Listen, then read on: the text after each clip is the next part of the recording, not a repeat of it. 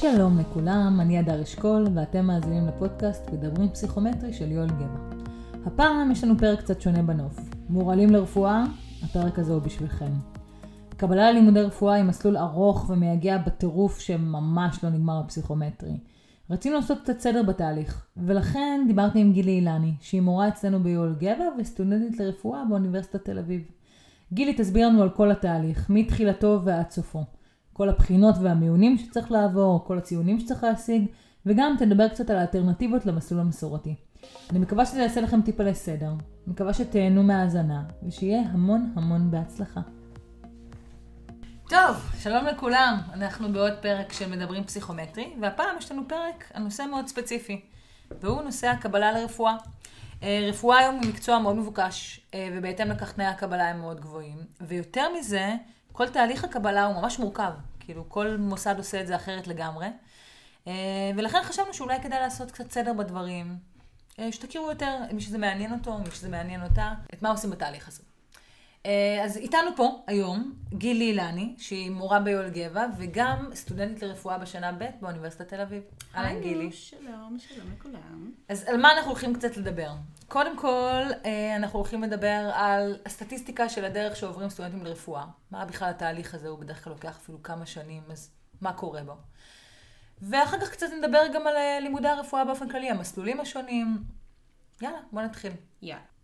בסוף הסטודנטים לרפואה שמתקבלים, מה מאפיין אותם? מה התהליך שהם עוברים בדרך כלל? אני חושבת שמה שמאפיין את מי שמתקבל בסופו של דבר ללימודי רפואה, זה עצבים מברזל ונחישות ובאמת רצון עז לעשות את זה ולעבור את זה. מעט מאוד האנשים שפשוט קמים בבוקר, עושים פסיכומטרי, עושים בגרויות או לא יודעת מה, ומתקבלים. זה בדרך כלל לא המצב, בדרך כלל עוברים דרך חתחתים, והרבה פעמים בדרך אנשים מרגישים שזה מסמן להם, שהם לא באמת יכולים לעשות את זה, ושזו כנראה בחירה לא נכונה, ובסוף מי שיושב בפקולטה, זה מי שאמר, אני אעבור את זה, ימות העולם, אני אעבור את זה, וכשמגיעים לפקולטה פוגשים מלא אנשים שכל אחד עבר סיפור מייאש ומלא תקווה כאילו בסופו של דבר. ולכן אם זה מה שאתם רוצים, תהיו חזקים, תעברו את זה. וגם שתדעו שזה לא תהליך קל. זה שלכם לא קל לא אומר שמשהו לא בסדר. זה התהליך. בדיוק, זה התהליך. התהליך הוא תהליך קשה לכולם, מייאש, משברים, בסוף זה מסתדר. אפשר גם להגיד שזה חלק מתהליך המיון. מי רוצה את זה מספיק? ככה חשבתי פעם. כן? אני לא יודעת אם זה באמת נכון או שזה פשוט בסוף. היצע וביקוש. למה? כי אין הרבה מקומות ללמוד בהם פיזית. יש המון אנשים שרוצים להתקבל לזה, ולכן הדרישות גבוהות, יהיו יותר מקומות ללמוד בהם, הדרישות יהיו יותר נמוכות. כן, אז אולי תוצר לוואי של הדבר הזה, הוא שזה מנפה החוצה את מי שלא ממש רוצה את זה. נכון. אוקיי, אז אנשים שיושבים בסוף בפקולטה לרפואה, מה המסלול שהם עברו פחות או יותר? פסיכומטרי, בגרויות? יש הרבה מסלולים אפשריים. אם אנחנו מדברים על מי שלומד מסלול מה שנקרא 6-שנתי, שזה המסלול הרגיל של לימודי רפואה, כתואר ראשון, זה דבר שאתה הולך ללמוד אותו, אתה עושה 6 שנים של לימודים, ואחר כך שנה של סטאז', ואז התמחות וכל הדברים האלה. אני יכולה לספר רגע אני אתן סטטיסטיקות מהמחזור הספציפי שאני לומדת בו, אני שנה ב' כאמור באוניברסיטת תל אביב. אז במחזור שאני לומדת בו, 40% מהסטודנטים בערך היו צריכים לשפר את הבגרויות, וכשאנחנו מדברים על לשפר בגרויות, להרחיב בגרויות, זה אומר כמעט תמיד מה שנקרא השילוש הקדוש, 5 יחידות היסטוריה, 5 יחידות ספרות, 5 יחידות תנ"ך, לפעמים 5 יחידות גיאוגרפיה, כדי להזניק את הממוצע למעלה. למה דווקא את אלה? או שזה... הם בחינות יחסית קלות. יחסית קל לקבל בהן ציון גבוה, יש לך, חוץ מבגיאוגרפיה, יש כבר 2 יחידות, בספרות, בהיסטוריה, בתנ"ך, אז אתה עושה רק 3, ואז יש לך 5 יחידות, אז זה גם הרבה פעמים בונוסים, כלומר זה פשוט יותר משמעותי, ובאמת אלה בחינות שיחסית קל להוציא בהן ציון גבוה. הרבה מאוד עושים 5 מתמטיקה. פשוט בגלל שזה בונוס גבוה. בדיוק. זה מקפיץ את הממוצע. בזכות בנט. כן? כן. מה הבונוס? אני לא יודעת בדיוק, אני יכולה להגיד שכשאני הייתי לפני ב-2006, לא יודעת מה, שבדקתי למה אני מתקבלת עם הפסיכומטרי שלי, לא ידעתי מה אני רוצה ללמוד, פשוט בדקתי הכל. להכל התקבלתי, חוץ מלימודי רפואה, ושם היה כתוב לי שבגלל ממוצע הבגרויות שלי, אני צריכה יותר מ-800, ולכן צריך לשפר בגרויות, ואמרתי, טוב, אין לי כוח. מדהים. נלמד מדעי הרוח. נחכה לגיל 32. בדיוק. אבל בסופו של דבר, כשהחלטתי שאני רוצה להירשם ללימודי רפואה, לא הייתי צריכה לשפר שום דבר, בגלל שבנט העלה את הבונוס ל5 יחידות מתמטיקה, וזה כבר העלה לי את הממוצע של הבגרויות, וסידר את זה ככה שאני צריך לגעת. אפשר פשוט לחכות איזה עשור, ולקוות ששר החינוך... כן, אולי סמוטריץ' יעשה משהו יעיל לרפואנים. כן. טוב, מה עוד? אז רובם שיפור בגרויות. אז רובם שיפור בגרויות, פסיכומטרי, הרוב, או חציון, בסדר? כאילו, חלק משמעותי.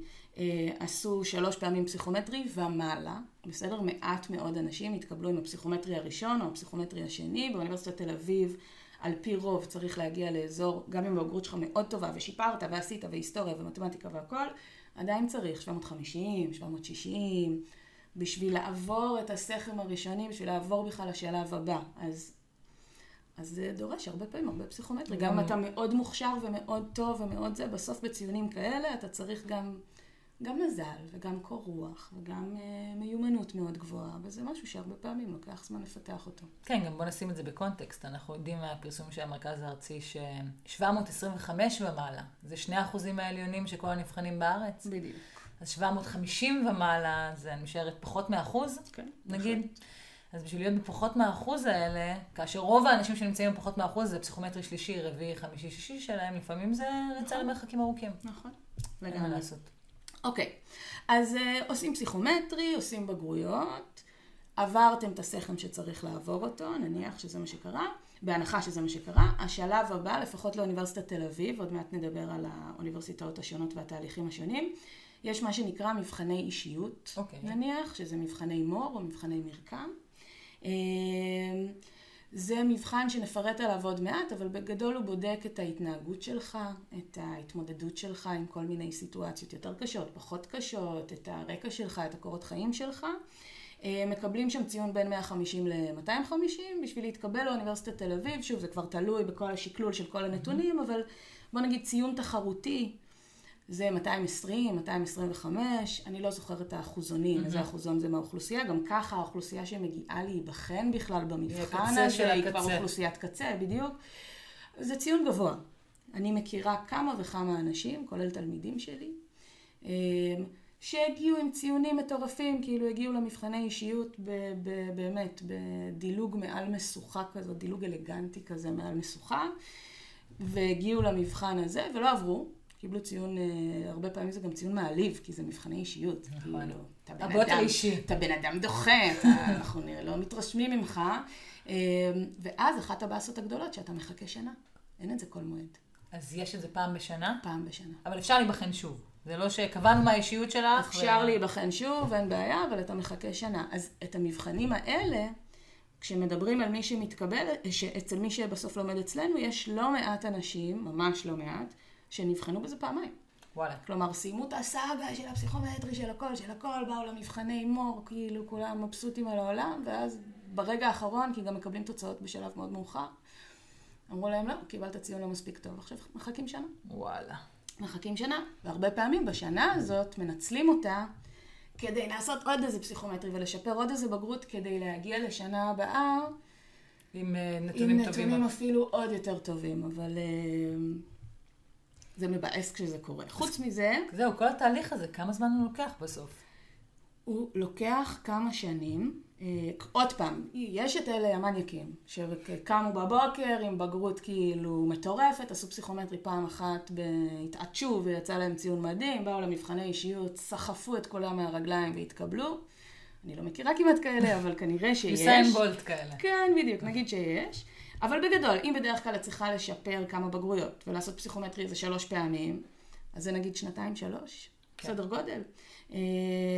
עכשיו צריך לשפר מבחני מור לפעמים, זה יכול להיות נגיד אולי עוד שנה, בואי נגיד שאם המבחני מור נגיד זה 2-3, אבל יש הרבה אנשים שמבינים שהם לא יתקבלו ככה. כלומר, או שהסיכוי שהם יתקבלו ככה הוא באמת מאוד נמוך, וזה ידרוש מהם הרבה יותר עבודה, שהם לא מצליחים לשפר את הפסיכומטרי, לא מגיעים ל-760, לא מגיעים, שיפרו את הבגרויות כמה שאפשר, לא מגיעים לשם. ויש לא מעט סטודנטים שבמקום להתקבל עם בגרות ופסיכומטרי, מתקבלים עם רקע אקדמי ופסיכומטרי. 40 ומשהו אחוז מהשכבה שלנו, מהמחזור שלי, התקבל ככה. זה אומר שהם סיימו תואר ראשון או שיש שנה א'? יש כאלה שסיימו, נגיד אני, שסיימתי תואר ראשון, תואר שני, סיימתי כמה, ויש עוד, יש בחור מהמם שלומד איתי שהוא אחרי 2 תארים במוזיקה קלאסית, כאילו פסנתרן על, אבל הרוב שמתקבלים על רקע אקדמי הלכו נגיד ללמוד ביולוגיה או מדעי רפואה, מקצועות כאלה, למדו נגיד בערך שנה, תלוי לאן אתה רוצה להתקבל, זה מאוד משתנה, אבל בגדול למדו שנה, צריך ממוצע מאוד טוב. מה זה מאוד טוב? 90 ומשהו או כאילו 80 ומשהו? לא, 90. ואם הוצאת את הציונים האלה בסוף, זה גם עניין של תחרות של מה קורה באותה שנה. אולי יש פשוט במקרה הרבה אנשים כמוך שעשו את זה טיפה יותר טוב, והם יעקפו אותך, כאילו זה עוד חלק מהחוסר ודאות. היתרון הגדול שבזה, אני חושבת, בטח למי שיותר קשה לו בפסיכומטרי, זה שא' אתה לומד בסוף מה לומדים ברפואה. אותו דבר. לומדים מדעי הרפואה, לומדים ביולוגיה, המון ביולוגיה. בטח בשנה א'. בטח גם בשנה ב'. כנראה גם בגיל. אז אתה מגיע עם ידע רלוונטי ועם הבנה הרבה יותר טובה של הדברים, וגם אתה מקבל פטורים. זהו. שזה יצאו לי העיניים על כל הפטוריסטים החמודים שיכלו ללמוד כאילו לקורסים שנשארו להם, אז הם גם יכלו ללמוד עליהם מאוד ברצינות. בקיצור, זאת אופציה. רק להסביר למי שלא מבין, פטורים הכוונה לא לפטור כמו באנגלית למשל שיש לנו בפסיכומטרי, אלא לפטור מקורסי בסיס שהם עשו בתואר האחר שלהם. אם למשל למדת ביולוגיה, אז סביר להניח שבשנה א' למדת ביוכימיה, או מבוא לביוכימיה, לא יודעת איך קוראים לזה שם, ואז כשתגיע לשנה א' ברפואה, אז אתה לא צריך אולי ללמוד כימיה אורגנית, אתה לא צריך ביולוגיה של התא, אתה לא צריך ביוכימיה, אז זה כיף. מגניב. כן. יפה. מה הגיל הממוצע של אנשים בפקולטה? אז אצלנו, גם במסלול שלנו, במסלול השש-שנתי, הגיל הממוצע הוא בערך 25, חודש לפה, חודש לשם, שזה לא צעיר, בסדר? וזה ממוצע. מי שמוריד את הממוצע מאוד למטה זה עתודאים. אז זה את אומרת, אחרי שאת מוסיפה פנימה לסיפור את העתודאים? כן, כולל. וואו. אז עתודאים באים, הם בני 18, הם בני 19, אין המון כאלה, כן? אבל הם מושכים את הממוצע למטה. אני וניר, שאני התחלתי בגיל 32, וניר בעלי, שהתחיל בגיל 40, אנחנו משכנו מאוד למעלה, ואנחנו באמת כאילו מקרה קצה חריג. אני רוצה להגיד שלא כזה חריג, יש לי גם חבר טוב שלמד רפואה שהוא בן 36, והוא שנה ג' והוא אמר לי, הייתי בטוח שאני היחיד בגילי, כאילו המוזר הזה, והוא אומר, לא, אמרו לי, בכל מחזור יש את החבורה של המבוגרים של בני 30 ומשהו. נכון, היא קטנה. כן? היא קטנה. אבל יש כאלה, אתה לא תהיה היחיד. אני לא היחידה. כן. אני לא היחידה. מדליק. אז בואי ניכנס קצת באמת למוסדות השונים ואיך כל אחד מהם מתנהל. סבבה. אז אני רק אגיד, מה שאנחנו מדברים עליו עכשיו, זה מה שנקרא המסלול השש-שנתי. המסלול הרגיל של רפואה. יש עוד אופציה, ואם יהיה לנו זמן נגיע לזה בסוף, של מה שנקרא המסלול הארבע-שנתי, שזה יעני תואר שני ברפואה. זה כאילו לימודי רפואה למי שכבר יש לו תואר ראשון, וזה יכול להיות תואר ראשון בכל תחום. זה לא חייב בתחום המדעי המדויקים. ממש לא, אתה יכול לעשות תואר ראשון בבלשנות, ותואר ראשון בהיסטוריה, זה לא משנה בכלל מבחינת הדרישות שלהם. זה כן יהיה כנראה משמעותי מבחינת כמות הקורסים שתצטרך להשלים, בדיוק, שהיא תהיה גדולה. אוקיי, אז בוא נתחיל במסלול השש-שנתי, שאליו רוב התלמידים שלנו מכוונים בתכלס. נתחיל רגע מאיפה. בסדר, איפה בכלל אפשר ללמוד את זה? אפשר ללמוד באוניברסיטת תל אביב, אפשר ללמוד בעברית, אפשר ללמוד בטכניון, ואפשר ללמוד בבאר שבע, בבן גוריון. אלה המוסדות שאפשר ללמוד בהם. אני לא יודעת אם זה מעניין, אבל מבחינת תאריך אחרון להרשמה וכאלה, אז אנחנו מדברים, זה משתנה, גם בין האוניברסיטאות, גם כתלות בשנה, מתי יוצא פסח, מתי יוצא זה. זה באזור מרץ, לפעמים אפריל. הסיבה שאני אומרת את זה, היא כי נניח שאני רוצה להתחיל ללמוד באוקטובר 2020, ולשם כך אני משפרת בגרות בתנ"ך, בקיץ 2019. הבגרות הזו, הציון שלה לא ייחשב. בסדר? צריך לשים לב שכאילו עד אז יש לך כבר את כל הציונים שאתה צריך. וזה אומר גם פסיכומטרי מועד אפריל לא רלוונטי. לא, פסיכומטרי מועד אפריל רלוונטי, מאז שביטלו את מועד פברואר, מקבלים גם את מועד אפריל, אבל הבגרות, אתה צריך להגיש אותה במהלך התקופה הזאת, את הציונים של הבגרות. אוקיי. זה מהבחינה הזאת. אוקיי, מה עוד רצינו לדבר? אז על הקבלה עצמה, סבבה? אז הקבלה היא בכמה שלבים, צריך לעבור איזשהו באמת, נקרא לזה סכם, הציון המשוקלל של או בגרות ופסיכומטרי, או רקע אקדמי ופסיכומטרי, יש כל מיני אופציות. ואז יש עוד שלב, אז אני אפרט טיפה, בסדר? באוניברסיטת תל אביב, הסכם וגם הוא משתנה משנה לשנה באופן לא צפוי. אז מה שאת אומרת לנו עכשיו זה הערכה פחות או יותר? זה בגדול מה שהיה בשנה שעברה או לפני שנתיים, אני אפילו לא זוכרת בדיוק מאיפה, על איזה שנה הסתכלתי כשהוצאתי את הנתונים. אבל גם סוג המספרים הוא נורא שונה, אז זה מבלבל. באוניברסיטת תל אביב הסכם הוא מספר כמו פסיכומטרי, כלומר מספר תלת ספרתי, סכם רלוונטי זה נגיד 725, נניח, שוב, יכול להיות ששנה הבאה זה יהיה 716, לא סביר, כן, אבל נניח יכול להיות. יכול להיות שזה יהיה 730, זה משתנה. בסדר? גם לפעמים האופן שבו הם מחשבים את הסכם טיפונת משתנה, אבל זה בגדול המספר.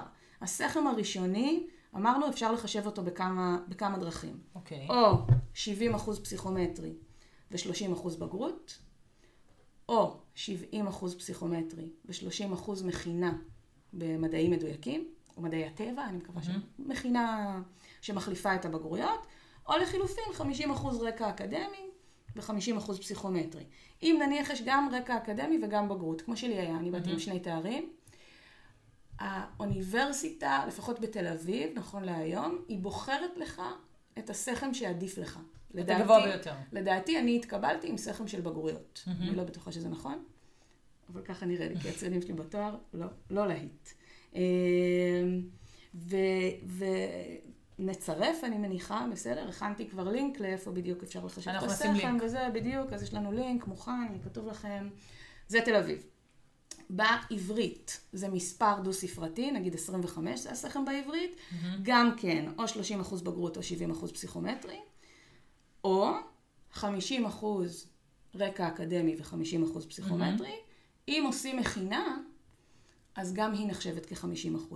ולכן בעברית הרבה פעמים מאוד כדאי לעשות את המכינה, אם קשה. ואז יהיה מכינה פלוס פסיכומטרי. בדיוק, וזה יהיה 50-50. גם פה יש לנו לינק לזה, מה שאתם רוצים.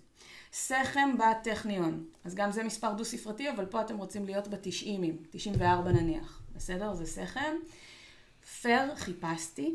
לא הבנתי איך הם מחשבים את זה, חיטטתי להם באתר. זה לא סימן טוב. אני לא יודעת, כאילו, אם זה 30% בגרות, 70, לא יודעת. בסדר? באמת, חיפשתי, אם מישהו מכם ימצא, תגידו לנו, נוסיף את זה. לא מצאתי. יש פה מחשבון לחישוב, אתם יכולים פשוט לזרוק את הציונים שיש לכם ולראות איזה סכם אתם מקבלים, אבל אני לא יודעת מה... הם לא מספרים איך הם מחשבים, כאילו. לא, אני מניחה שאפשר להבין, אני התייאשתי. הסכם עצמו נקבע בדיעבד אחרי שנסגרת ההרשמה. הסכם שצריך לעמוד בו. נכון. הסף. זה נכון לכל התחומים דרך אגב, לא רק לרפואה. כן. אבל ברפואה, בגלל שהתחרות שם היא כזאת מטורפת, אז ממש עוקבים אחרי זה בעדיקות, ואין לי מעבר לזה מה להגיד, נחזיק אצבעות. בן גוריון, בבאר שבע, עובד קצת אחרת. עובד אחרת, כמו בכל דבר, הם מתחכמים, לטובה או לרעה, זאת שאלה. הסכם קבוע מראש, 735. זה הסכם שצריך. איך אפשר להגיע אליו? גם אני לא יודעת את האחוזים בדיוק, אבל אני אתן לכם 2 דוגמאות. אם יש לך פסיכומטרי גבוה, 740, וממוצע בגרויות עם בונוסים, 102.5, יש לך 735. וואלה. נגיד בתל אביב אתה בחיים עם ציונים כאלה, אתה לא מתקרב לסכם. אופציה נוספת היא שהבגרות תהיה הרבה יותר טובה, 108, 109 נניח, ופסיכומטרי אפשר אפילו 680. וואו. עם כזאת בגרות, אתה עובר סכם ראשוני, גם פה יש לינק למחשבון, צחקו איתו. מה הקאץ'? הקאץ' הוא השלב הבא. החלק הקשה בבן גוריון זה אחרי הסכם הראשוני. את הסכם הראשוני יחסית, במרכאות, כן? לא נגזים, יחסית קל לעבור. מבחני האישיות שלהם הם מבחנים, אני יודעת אם הם הרבה יותר קשים, הם כנראה הרבה יותר קשים, כי שם נופלים המון אנשים. לא ברור בדיוק איך זה נקבע, אני תכף אסביר, זה רעיונות, זה לא מבחנים כאלה של המרכז הארצי. ואפשר לעבור את התהליך הזה, כך הבנתי, אני מקווה שאני לא טועה, את החלק השני, אחרי שעברת את הסכם ואתה עובר לשלב של המבחני אישיות, של הרעיונות, מותר פעמיים. וזהו. אם פעמיים לא עברת, נגמר. וואו. שוב, אולי זה ישתנה, אבל זה כרגע לפי מה שאני יודעת, זה כאילו מעבירים הרבה אנשים בשלב הראשון, הם פשוט מפילים את הרוב בשלב השני. בדיוק. אוקיי. עברתם, עמדתם בסכם הראשוני, זומנתם לשלב הבא. מהו השלב הבא? זה גם מורכב, תהיו חזקים. אמרנו, תל אביב, ירושלים, טכניון, יש מבחני אישיות, מבחני מור או מבחני מרקם. מה ההבדל? כמעט ואין הבדל, ההבדל מגוחך.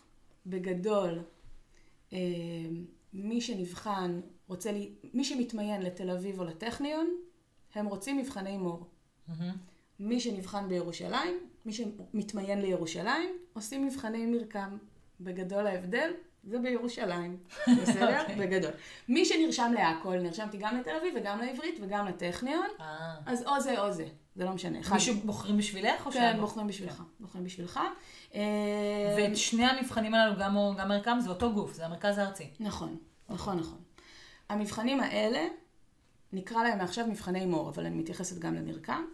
הם בנויים משני חלקים. החלק הראשון, ובימים נפרדים, בסדר? זה ימים נפרדים. החלק הראשון הוא מבחן ביוגרפי, שתכף אני אסביר עליו. החלק השני הוא מבחן שנקרא לו מבחן תחנות. בסדר? שמעמידים אותך בכל מיני סיטואציות, תכף אני אסביר גם על זה. שני ימים נפרדים. המבחן הביוגרפי נערך בכיתה כמו פסיכומטרי, כיס הסטודנט, כל הסרט הזה, דודות, בכתב. יש בו בין 10 ל-15 שאלות פתוחות, שבהם צריך לספר על אירועים משמעותיים שהיו לך בחיים. בהתחלה זה מין קצת ביוגרפיה כזאת. לא ביוגרפיה, סליחה. קצת קורות חיים. מה למדת, בצבא, מה זה, קורות חיים כזה. זה החלק היחסית פשוט. ואחר כך שואלים אותך, תאר מקרה שבו ראית שנעשה עוול ולא התערבת. תאר מקרה שבו עשית טעות. תאר מקרה שבו, לא יודעת מה, הצלחת להוביל קבוצה לצאת ממשבר. כל מיני שאלות כאלה. יש מאגר שאלות מפורט באתר של המרכז הארצי, גם לזה שמנו לינק. זה לא שכל השאלות יהיו משם, אבל אם אנחנו מדברים רגע על איך להתכונן למבחן הזה, אז לעבור היטב על כל השאלות שיש שם, להכין סיפורים מראש, לנתח אותם, לעשות להם הגעה, להיות מאוד מאוד מוכן, ככה שגם אם תקבל שאלה אחרת, יש לך סיפור מוצלח בראש, שאתה יודע כאילו לקחת אותו לכל מיני כיוונים. ממש לכתוב לעצמך תשובות בבית. ממש, ממש. כמה פעמים. ואני אדגיש, לא אמרתי את זה, זה 10-15 שאלות פתוחות בשעתיים וחצי. אוי, זה לא הרבה. זה מעט. זה מבחן עם לחץ של זמן, לא בדיוק כמו פסיכומטרי, זה וייב אחר, אבל צריך לכתוב כאילו אתה צריך להיות מכונת כתיבה, אז צריך לבוא באמת מאוד מאוד חד, ולהתאמן גם על לכתוב, זה לכתוב הרבה, זה שעתיים וחצי שאתה כותב, אז בדיוק, אז צריך להתאמן על חיזוק שרירי כף היד. זהו, כדאי גם לתת לאחרים לקרוא, ממש, כאילו, להתאמן על זה. רגע, כן. קצת, למה הם מכוונים בשאלות האלה? מה בדרך כלל מומלץ לאן לקחת את זה? זאת שאלה שאני לא בטוחה שאני מומחית בלענות עליה. אני יכולה להגיד שבגדול, הם רוצים לראות, א', את היכולת שלך להפגין בגרות, ולדבר, להסתכל על עצמך ולהגיד, עשיתי טוב, עשיתי לא טוב, למה עשיתי לא טוב, למה זה קרה לי, מה אני לומד מזה, המון רפלקציה. בכלל ברפואה יש עכשיו, אני לא יודעת, אולי זה היה תמיד, אבל היום זה בוודאות ככה, יש דגש מטורף על היכולת להיות רפלקטיבי, על היכולת להסתכל על עצמך מבחוץ, בדיעבד, להגיד מה קרה, מה היה, לנתח, לתחקר, להוציא מסקנות, ובין היתר, הם כנראה גם רוצים לראות תכונות מסוימות שחשובות להם. אז אתה לא רוצה רק להציג את עצמך כאיזה גיבור ואיש מדהים, כי אף אחד לא יקנה את זה, ואתה תראה להם ילד קטן שכאילו עף על עצמו ולא מבין את המציאות.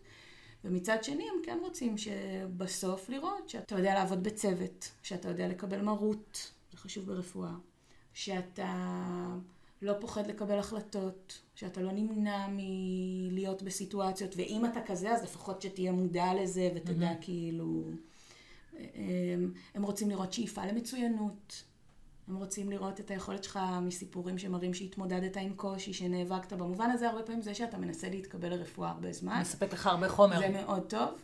ויש ממש אנשים שעבור המבחני האישיות האלה, הם מתנדבים. וואלה. ממש, הולכים להתנדב בין היתר כדי לעבות את הסיפורים שלהם ואת הסיטואציות שהם התמודדו איתם, וכאילו, ממש ככה. וואו, אוקיי. סבבה. עכשיו מבחני תחנות. אז אמרנו, יש מרקם ויש מור, מרקם זה רק בירושלים, מור זה או בחיפה או בתל השומר, מרכז מסר, קוראים לזה. זה הולך ככה, יש 8 תחנות, כל תחנה זה חדר. סבבה, יש מסדרון, יש חדרים, אם אתה במרקם, אני חושבת שהם עושים את זה בבית מלון, אתה במסדרון של בית מלון, יש חדרים, ואני עשיתי את זה במסר בתל השומר, אז זה ממש אזור שמיועד כאילו לזה, כיתות כאלה. סבבה, יש 8 תחנות, 10 דקות לכל תחנה, 2 דקות מעבר בין תחנה לתחנה, ממש מצלצל כזה פעמון, אתה עובר, אתה יוצא, אתה הולך ימינה, יש סדר מאוד זה, ויש 3 סוגים של תחנות. סוג אחד, זה תחנת ראיון אישי. נכנס לחדר. 10 דקות ראיון. יושב שם מראיין, מאוד דומה למבחן הביוגרפי. מבקש ממך לספר משהו, שואל אותך שאלות. וכמו בהרבה מקומות, יכול להיות שנפלת על מישהו מתוק, מקסים, שרוצה להרגיע אותך, שמראה לך שהוא אוהב אותך, שאני לא יודעת מה, ויכול להיות שתיפול על מישהו או שהוא מניאק, או שהוא סתם לא סובל אותך על אמת, ויראה לך את זה. זה מבחן שאצלי למשל, שאני עשיתי את זה, נכנסתי והבחור שהיה שם, או שהוא באמת באתי לו ברע, או שהוא כזה. הרבה פעמים אנשים דופקים את המבחן. מה זה אומר אבל? מה... הוא היה תוקפני, הוא היה קצר, הוא הראה לי שהוא מאוד... נתן לי את ההרגשה שמאוד לא מוצא חן בעיניו מה שאני מספרת, או מה שאני עונה. הרבה אנשים מתערערים שם. כלומר, זו התחנה הראשונה תמיד? לא, לאו דווקא. לא, כל אחד מקבל תחנה אחרת ועוברים, אבל לא משנה, בכל תחנה את יכולה לפשל. בכל תחנה זה יכול לערער, וזה חלק גדול מהעניין במבחן הזה, שצריך לצאת מהסיטואציה, וקאט, נגמר. אתה גם כמו בהרבה מבחנים. זה לא שזה פיילוט, אבל אי אפשר לדעת. זה שהוא היה עליי מניאק, אולי הוא כזה, אולי הוא באמת לא סבל אותי, אבל בתחנות האחרות אני אהיה כל כך טובה שזה, אתה לא יודע, כאילו תניח שכולם מפשלים, ולא לסחוב את זה איתך הלאה, כי זה הרבה פעמים שורף את המבחן. אתה הולך ואומר, למה אמרתי לו ככה? למה עשיתי זה? לשחרר, יש לך 2 דקות. 2 דקות האלה הן לא 2 דקות של מנוחה, הן יכולות להיות במקרה, אבל יש עוד סוג של תחנות, שזה סימולציה. במבחני מור, זה ממש עם שחקן, נכנסים לחדר ויש שם שחקן לבוש, וכאילו, לי הייתה, אחת הסיטואציות שהייתה לי, הייתה אישה זקנה, לא זוכרת מה היה לה לפי הסיפור, סרטן, אני לא יודעת מה, ששוכבת במסדרון הרבה זמן והתפנה לחדר, והעבירו אותה לחדר, ועכשיו יש מישהו שהולך למות, ורוצים לתת לו להיות בחדר לבד עם המשפחה שלו בשביל פרידה, ואני צריכה ללכת להגיד לסבתא הזאת לצאת החוצה. ואני נכנסת ויש מיטה של בית חולים, עם אישה זקנה, עם חלוק של בית חולים, ששוכבת ומנמנמת שם, ואני באה לדבר עליו, היא מתחילה לצעוק, שמה פתאום, ומה זה ומה זה ומה זה. סיטואציות לא פשוטות, מכל מיני סוגים. יש עימותים, היה לי עימות עם אבא של מישהי שיש לה, אני לא זוכרת איזו בעיה שכלית, אבל יש לה בעיה, היא חיה בכזה מין מעון, והיא התאהבה והיא נכנסה להיריון, ואבא רוצה שנשכנע אותה לעשות הפלה, לא זוכרת אם הייתי המדריכה שלה או משהו כזה, והוא צעק והוא בכה, זה כאילו סיטואציות, הם לא מכניסים אותך ללטף לך את היד.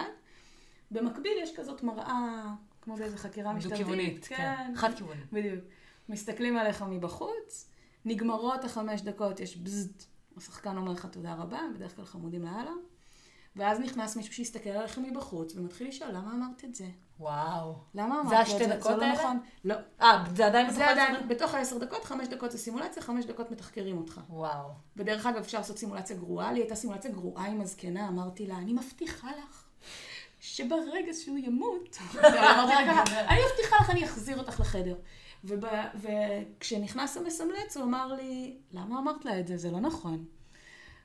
אז אמרתי לו, א', אין לי מושג מה נכון ומה לא נכון. וב', תכלס, איך שאמרתי את זה, זה היה נשמע לי כמו שקר, אבל זה מה שיצא לי, היה לי קשה, לא ידעתי מה להגיד לה, רציתי לשכנע אותה. אז הם מתחקרים אותך על הסיטואציה. מתחקרים אותך, וגם אם התמודדת לא טוב עם הסיטואציה, אם תתחקר אותה טוב, אז זה כנראה יהיה מאוד התחנה עדיין יכולה להיות טובה. כן. בשתי דקות האלה של המעבר, חוץ מלצאת מהחדר השני ולעבור לחדר ליד, על הדלת מבחוץ, יש תקציר, הסצנה, מה קורה פה. זאת האישה, זה השם שלה, זה הגיל שלה, זאת המחלה שהיא סובלת ממנה. אז אתה בשתי דקות צריך לקרוא, צריך לזכור. אתה צריך לזכור, כי אתה נכנס, אתה בתוך הסיטואציה. כן. אז זה לא 2 דקות לפיפי, או משהו כזה. והסוג השלישי של התחנות, זה דיון באיזושהי סוגיה אתית. היא בדרך כלל תהיה סיטואציה רפואית. לדעתי נכנסתי והציג לי רופא, זה תמיד רופאים, הבוחנים האלה. הם עושים תורנות, הם חייבים לעשות את זה כזה, לא יודעת כמה בא להם. הוא סיפר לי על, לדעתי, אישה שהיא גם נרקומנית וגם זונה, לא זוכרת מה כבר היה, ושהיא נכנסה להיריון, ושהיא לא רוצה לעשות הפלה, או שהיא כן רוצה לעשות הפלה, ואני צריכה לייעץ לה. וזה אחד על אחד? אחד על אחד. והרבה פעמים נגיד את אומרת, אוקיי, לדעתי צריכה לעשות הפלה. כמו בחיבור. כן. זה לא משנה מה העמדה שלך, היא צריכה להיות מנומקת. כן. רק שבניגוד לחיבור שאף אחד לא עונה לך, יושב שם מישהו, א' גם עושה פרצופים וכותב תוך כדי, לטובה ולרעה, ושנית הוא הרבה פעמים אומר, אוקיי, אז בגלל שאתה מניח שא', ב' וג', בגלל שאת מניחה שאין לה כסף, אין לה פרנסה, היא לא תוכל לטפל בילד כי היא נרקומנית והוא לא יודעת מה, נניח, אני לא זוכרת, כן? נניח שהמלצתי לה לעשות הפלה, אז הוא יגיד לי, אוקיי, אז עכשיו בואי נניח שיש מי שיטפל בילד. אז עכשיו, מה את ממליצה? כלומר, ומותר לשנות את העמדה, אבל גם כאן צריך להיזהר עם חלק ממה שהם בודקים. אם אתה לא משנה את העמדה, הם יתחילו להקצין כדי לראות אם אתה נהיה בונקר, בדיוק. הם לא רוצים שתהיה בונקר. אם אתה מחליף, הם רוצים לראות אם אתה מזגזג. אז הם מתחילים לשחק. אז זה לא כמו בחיבור שאתה רק בוחר משהו, ואתה אומר יאללה וזה, ועם זה אני הולך ודי. כי הנתונים משתנים. משחקים איתך, בדיוק. אלה סוגי התחנות שיש. במרקם, שזה בבית מלון, בדרך כלל, הסיטואציה של השחקן, שיש שחקן ויש מי שמתחקר, אז אין שם את המראה ואת העוד חדר ואת העוד זה. זה סתם חדר במלון. אז אין שחקן. המראיין לצורך העניין הוא כאילו גם השחקן והוא גם המתחקר. זה בגדול ההבדל. אוקיי, וואלה. לא הבדל משמעותי, אבל נשמע מבחן מגניב לעבור. מבחן מגניב. מעניין. מאוד. גם פה, גם למבחן הזה של התחנות, כדאי להתכונן. איך מתכוננים? יש כל מיני דרכים להתכונן. בסופו של דבר, כמו בהמון דברים, תרגול. גם כאן יש סיטואציות באתר של המרכז הארצי, כל מיני סיטואציות לדוגמה ודילמות לדוגמה. אבל גם להיפגש בקבוצות קטנות עם עוד אנשים שעוברים את המיון הזה, ולעשות אחד לשני, לראיין אחד את השני, לתחקר ביחד בקבוצה. אני חייבת להודות שאני לא כל כך עשיתי את זה, אבל זה הדיבור. כדאי. זה הדיבור. אוקיי. חוץ מזה, יש עוד מבחן, שהוא רק באוניברסיטת תל אביב ובבן גוריון. אוקיי. שנקרא המבחן הממוחשב. מה יש בו? מבחן קצת מוזר. יש קטעי קריאה באנגלית עם שאלות מאוד, ממש כמו פסיכומטרי, רק שבניגוד לפסיכומטרי, אי אפשר לחזור לטקסט. תקרוא את הטקסט פעם אחת? שאלות. לא יודעת, אולי יש לך, אני לא זוכרת בדיוק כמה זמן, יכול להיות שאתה יכולה לקרוא אותו פעמיים, אבל ברגע שעברת לשאלות, נגמר. אי אפשר לחזור אחורה. אז קודם כל, גם לזה כמובן כדאי להתכונן, ואפשר על האנסינים של המרכז הארצי, זה לא בעיה, אבל להקפיד על זה, ברגע שכאילו עברת, אתה לא חוזר לטקסט. חוץ מזה, יש שאלון, אני לא באמת זוכרת כמה שאלות היו בו, היו מלא, אבל זה כמו שאלון 300 בצבא. שזה שאלון אמינות. בדיוק. לא זוכרת כבר איזה סוג שאלות. מה מתאים לך להיות, כמה אתה רוצה להיות, האם אתה רוצה להיות מאלף עריות, נכון מאוד, נכון במידה פחותה. אמבטיה או מקלחת. כן, כל מיני. אז רק נגיד, זה שאלון שהמטרה שלו זה לראות את העקביות בתשובות שלך. בדיוק. לא לנסות למצוא חן. אל תנסו לענות תשובות נכונות, נסו פשוט לענות, גם ככה אלוהים ישמור, כאילו אתה באמצע כבר אין לך כוח ולא אכפת לך, אז פשוט, לדעתי, פשוט לעשות האמת. אחר כך יש, אני לא זוכרת בדיוק מה הסדר, לדעתי זה הסדר, יש איזשהו שלב של שאלות פתוחות, קצת מאותו סוג. כמו המבחני מור? לא. קצת מאותו סוג של מין שאלון 300 כזה. בסה. כן, אני חושבת שהחלק הפחות בסה בזה, ואולי גם יותר בסה, זה מבחן שאף אחד לא יודע איך להתכונן אליו, לי אין שום עצה. מה זה שאלות פתוחות בסגנון השאלון 300? אני זוכרת בצורה מאוד מעורפלת. It's all one big blur. אבל גם מין שאלות כאלה, האם הרבה פעמים קשה לך לסמוך על אנשים, לא יודעת, וצריך לפרט על זה משהו. כאילו זה לא שכותבים הרבה, אבל כותבים קצת, כותבים כמה שורות. ולמה אף אחד לא יודע איך להתכונן אליו? אני לא יודעת. כי לא יודעים מה מחפשים. לא, וגם זה מבחן אני לא יודעת גם כמה זמן עושים אותו. אני חושבת שבתל אביב הוא יחסית חדש, ואולי רק בבן גוריון עשו אותו. מין מבחן עלום, באמת. יש לו עוד חלק של מין דילמות כאלה, לאו דווקא דילמות רפואיות, מין דילמות כאלה מהחיים. הוא קצת דומה לביוגרפי, למבחן הביוגרפי. אז אתה מתכונן לביוגרפי, אז זו אותה הכנה, בדיוק. אוקיי, עשינו את כל החרא הזה, עשינו את כל זה. עכשיו יש סכם סופי, שלפיו יחליטו אם אתה מתקבל. עוד לא דיברנו על בן גוריון, אני שמה אותו בצד. תל אביב, עברית, טכניון. הסכם הסופי מחושב ככה. מתנצלת מראש, זה גם מבלבל. באוניברסיטת תל אביב, 30% זה הסכם הראשוני, 70% זה המבחנים האחרים, המור והממוחשב. בתוך החלק של המבחנים האחרים, 15% מהם זה הממוחשב, תעשו עץ כזה של אחוזים, ו85% מהם זה המבחני מור. אוקיי. אז אפשר להגיד בגדול, 70% זה המבחנים של המור מרקם והממוחשב, כשרוב המשקל הוא על המור מרקם. בדיוק, כלומר בתל אביב, ברגע שעברת עם סכם ראשוני, כמובן ככל שהוא יותר גבוה, יהיה לך יותר קל, אבל עכשיו אתה רוצה מבחני מור טובים. זה היעד. בעברית, 25% זה הסכם הראשוני, 75% זה המרקם או המור, אין עוד משהו. בטכניון, once עברת את הסכם הראשוני, לא מתחשבים בו יותר. זה פשוט משוכה שצריך לעבור, ברגע שעברת את זה כולם שווים, ועכשיו זה רק המור. וואלה. סבבה? אז עכשיו לאן כדאי ללכת? זה סופר משתנה. מי שכאילו חלש במור, יותר חלש. למה לא ללכת להכל? למה לא לרשם להכל? רוב האנשים נרשמים להכל. ולנסות. נכון, רוב האנשים נרשמים להכל. זה גם כסף, הרשמה אתה משלם, אבל כן, רוב האנשים נרשמים להכל. זו אחת הסיבות שיש תופעה, מה שקורה, מתפרסמים הציוני מור והכל, מתפרסם הסכם הסופי הנדרש לרפואה, חלק מהאנשים כבר רואים שהם מעליו, אומרים יש, התקבלנו, פנן. מעכשיו, בגלל שיש אנשים שהתקבלו לכמה מקומות, המניאקים האלה. כן, נגיד התקבלתי גם לתל אביב וגם לעברית, ואני בוחרת ללמוד בתל אביב. מתפנה מקום אז בעברית. הסכם בעברית ירד. בכל המקומות הוא ירד. כמה הוא ירד? לא ידוע. זה אומר שיש אנשים שמגלים שהם התקבלו רגע לפני שנת הלימודים, ולפעמים גם כאלה שמקבלים הודעת קבלה אחרי שהתחילה שנת הלימודים. וואלה. כן, נדיר, אבל קורה. תעקבו בדריכות אחרי הירידות של כן. כן, אתה הרבה פעמים נכנס עלה כאילו... קסקס. מה זה קסקס? האם אמא שלה קסקס? וואו. יאללה, בן גוריון. בן גוריון, עשיתם סכם ראשוני 735 מבגרות ופסיכומטרי. יאללה. עכשיו יש מבחן ממוחשב, זה שדיברנו עליו. כמו בתל אביב, עם השאלון 300 והאנסינים וכל זה. אם עברת אותו, יש לך ראיון אישי, ואם עברת אותו, יש עוד ראיון אישי. סבבה? זה המבחן הוא בתכלס הראיונות. המבחן הממוחשב בסדר, אמרנו, זה כמו בתל אביב. לקראת הראיון, ואני מקווה שאני מדייקת, כי אני לא ניסיתי להתמיין לבן גוריון, ואני לא... זה לא מניסיון. צריך להכין המלצות. צריך לשלוח להם או להביא איתך, לדעתי אתה שולח מראש.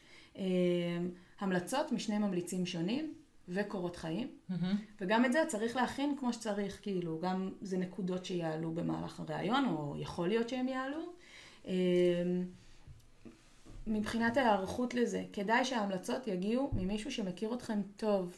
אל תגידו, הסגן אלוף שלי בצבא, הוא חיבב אותי, אז יאללה, נבקש ממנו, כי הוא סגן אלוף, זה יעשה שופוני. זה לא מעניין אותם. ההמלצות צריכות, הם שואלים שם שאלות קשות, ולא רק לטובתכם.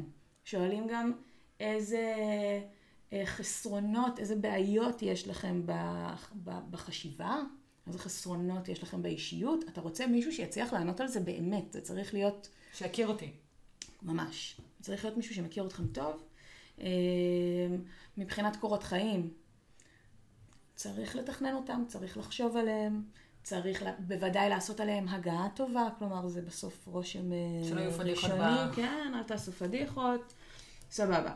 הרעיון הראשון הוא גם רעיון ממיין, נגיד עברתם את המבחן הממוחשב, קראו לכם לרעיון ראשון, נכנסתם, מחכים כזה כולם ביחד, קוראים לך, הציון שמקבלים בו, ככל הנראה, אני לא יודעת אם זה באמת נכון, כנראה עובר איזשהו שקלול עם הפסיכומטרי ועם הבגרויות ועם המבחן הממוחשב, ואז כנראה צריך גם לעבור איזשהו רף, לא הצלחתי לגלות מהו... אז לא כולם עושים את הרעיון השני. בדיוק. והרעיון השני, אם עברת אותו, התקבלת. מה צריך לרעיונות האלה? יש כנראה כאלה שיגידו לכם, צריך א', צריך ב', צריך ג', יכול להיות שהם צודקים. אני מכל מה שקראתי וראיתי וזה, וממה שגם חלק מהמראיינים אמרו, זה עלום. זה פשוט משהו שקשה להגדיר אותו. נכון, זאת אומרת, נכון, רוצים לראות בן אדם. נכון, נכון. ובסוף זה גם אישי. לא דווקא בקטע רע. מבחינת איך כדאי להתכונן. כדאי להתכונן לדילמות אתיות כאלה, כמו במבחני מור. כדאי להכיר טוב גם את הליך הקבלה, גם את, בגדול, מהלך הלימודים. לדעת מתי עושים סטאז', מתי עושים ככה, מה זה ההתמחות, כמה שנים מדובר, איפה קשה, איפה לא קשה, על מה אנחנו מדברים מבחינת משכורות, כי כנראה שאוהבים לשאול על זה, או זה יכול לעלות, לא יודעת אם הם אוהבים. כדאי להיות בקיאים באקטואליה. לא כל כך אקטואליה פוליטית בקטע של מי אמר למי ומתי, אבל בטח אקטואליה שקשורה למשרד הבריאות ולהחלטות רפואיות, וגם אקטואליה חברתית. בבאר שבע הם רוצים אתכם חברתיים, יש להם אג'נדה, יש להם אידיאולוגיה, אפשר להגיד אם זה טוב או לא טוב, בעיניי זה יפה. ואתם צריכים להיות קצת בקיאים במה שקורה באזור הדרום, בהיסטוריה של הנגב, בהיסטוריה של באר שבע, בפרויקטים חברתיים שיש שם, בעשייה חברתית שיש שם. אז אתם רוצים להיות בעניינים, תקראו. כדאי להכין גם כמו בביוגרפי כל מיני סיפורים. נגיד ישאלו אותך על תכונה רעה שלך, או תכונה טובה שלך. אתה לא רק רוצה להגיד אותה בפאנץ', תן דוגמה. בסדר שיהיה לך סיפור. וסביר מאוד להניח שבסוף הרעיון ישאלו אתכם, יש לך מה להוסיף? יש משהו שאת רוצה עוד לומר? תכינו משהו שאתם רוצים לומר. אפילו כמה דברים. בסדר? אתם לא צריכים להגיד את הכל, אבל שיהיה לכם. הם רוצים שתגידו פה משהו. ונשמע גם שהם רוצים להכיר אתכם. נכון, מסתבר. כנראה. כאילו, נחמד דווקא. כן. alright, אני חושבת שסיימנו לדבר על כל השלבים הממיינים, אז אמרנו שהקבלה עצמה היא בדרך כלל בגלים. חתיכת תהליך. הוא גם באמת מאוד קשה מנטלית, זה טלטלות. כן? אתה מחכה ואתה מחכה ואתה מחכה ואתה מחכה, כאילו... yes. אז בוא נגיד ממש כמה מילים על המסלול 4 שנתי. בסדר. יאללה, מסלול 4 שנתי. קודם כל, איפה אפשר ללמוד את זה? אפשר ללמוד את זה באוניברסיטת תל אביב, ובשלוחה של אוניברסיטת בר אילן בצפת. האם אפשר יהיה ללמוד את זה גם באריאל? נחכה ונראה. היה אמור להיפתח, יש זה... תהיו בקיאים באקטואליה ותדעו. מבחינת הדרישות, צריך ממוצע תואר ראשון, כל תואר ראשון שמוכר ממוסד אקדמי, כן? ממוסד אקדמי מוכר, אני לא מדברת. מהמל"ג. בדיוק. המועצה להשכלה גבוהה. בדיוק. כל תואר ראשון שיש לכם בו ממוצע 80 ומעלה. לא משנה מה הממוצע, זה רק לגעת. בסדר? נגעת ב-80, כל נקודה מעל זה, אתה פרייר. בסדר? חוץ מזה, צריך את קורסי הליבה, מה שנקרא הידע, הקורסים שצריך אותם בשביל להתקבל 4 שנתי, בהם צריך ציון מעל 75, גם פה, לא משנה כמה, לגעת ב-75. מה הם קורסי הליבה? יפה. קורסי הליבה הם ביוכימיה, ביולוגיה של התא, ביולוגיה מולקולרית, מיקרוביולוגיה, פיזיולוגיה, גנטיקה וסטטיסטיקה. גם אם למדתם את הנושאים הללו במהלך התואר הראשון, לא בטוח שהאוניברסיטה מכירה בהם, היא ממש רוצה לבדוק את הסילבוס. אבל הקורסי ליבה האלה, אם אני באה עם תואר ראשון בהיסטוריה, אז זה אומר שאני צריכה לעשות עוד שנה של השלמה של הקורסי ליבה האלה. זה בדרך כלל לוקח שנה, זה גם יכול לקחת יותר. כדאי מאוד להשקיע זמן ומחשבה באיפה אתם הולכים לעשות אותם, ולא סתם להירשם למקום שהוא ליד הבית ונוח לכם, כי יש הבדל ברמת הקושי של הקורסים האלה, בין מקומות שונים, בין התוכן שיש שם, בין אם יש חובת נוכחות, אין חובת נוכחות, צריך להגיש תרגילים, לא צריך להגיש תרגילים. יש הרבה שנוסעים לדעתי למכללת אחווה בדרום, כי שם אין חובת נוכחות וכנראה יותר קל לקבל ציון גבוה, אז אני לא יודעת אם זה יהיה רלוונטי כשתגיעו לזה, אבל תעשו שיעורי בית, אל תירשמו מיד לפתוחה ותאכלו אותה, כי קשה, הלימודים שם הם קשים. זה לוקח בערך שנה. עשיתם את זה, יש לכם קורסי ליבה, יש ממוצע תואר, פנן. עכשיו צריך את המבחן, גם עם מבחנים קוגניטיביים כאלה, פסיכומטרי וכו'. אז אין מבחן פסיכומטרי, יש שני מבחנים. אחד נקרא מבחן הידע, ומבחן שנקרא מבחן אנליטי. אוקיי. מבחן הידע נערך פעמיים בשנה, בפברואר ובאפריל, בדרך כלל. מותר לגשת לשני המועדים, לוקחים את הציון הגבוה מביניהם. זה ציון שנע בין 250 ל-350. ידע בביוכימיה, ביולוגיה גם של התא, גם ביולוגיה מולקולרית ופיזיולוגיה. זאת אומרת, את גם צריכה להוכיח תעודות מהקורסים. גם להראות שהיית בקורס, וגם את צריכה to own it, את צריכה כן. לדעת, וזה מבחן קשה. בסדר? תוקף המשך של המבחן זה 3 שעות, זה 120 שאלות. וואו. וצריך לדעת מאוד מאוד מאוד מאוד מאוד מאוד טוב. התוקף של הציון הוא 2 בסדר? אז אפשר להתקבל עם שנה שעברה היה לך ציון יותר טוב, והשנה עשית עוד פעם והיה פחות טוב, לוקחים את הגבוה. גם פה נשים לכם לינק עם מידע על הבחינה הזאת. אחר כך יש מבחן אנליטי. גם כאן הציון הגבוה מבין הקיימים ייבחר. הנושאים במבחן הם הסקה מתרשים, בול כמו פסיכו. הבנת הנקרא, בול כמו פסיכו. והיגיון, כמו בפסיכומטרי הישן. ישן זה אומר מלפני 2012. כן. לוגיקה חזקה, סידורים, יכול להיות שקרנים. יש שאלות לדוגמה באתר של המרכז הארצי. וגם אפשר לקחת מבחנים לפני 2012. מי שמתכונן לזה, זה מה שהוא צריך לעשות, לקחת את ההיגיון, את הבנת הנקרא, הבנת הנקרא וגרפים לא משנה,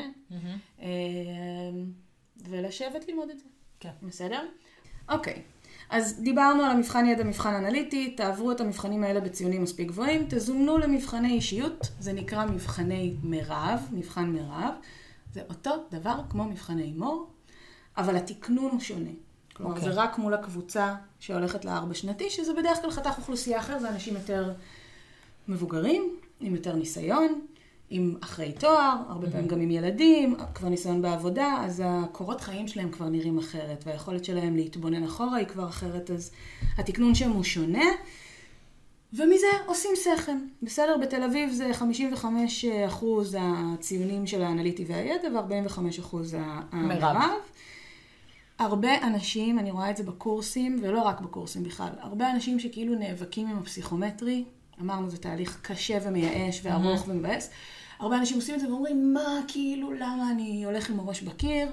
אני אעשה תואר, אני אלמד מעבדה רפואית, אני אלמד משהו כאילו, שגם אני כבר אתחיל ללמוד, כי זה מתסכל לראות את החברים שלך מתחילים ללמוד, ואתה כאילו נשאר מאחור, גם יהיה לי מקצוע, ואז אני אעשה את זה מתוך איזה דמיון או פנטזיה, שזה יהיה יותר קל.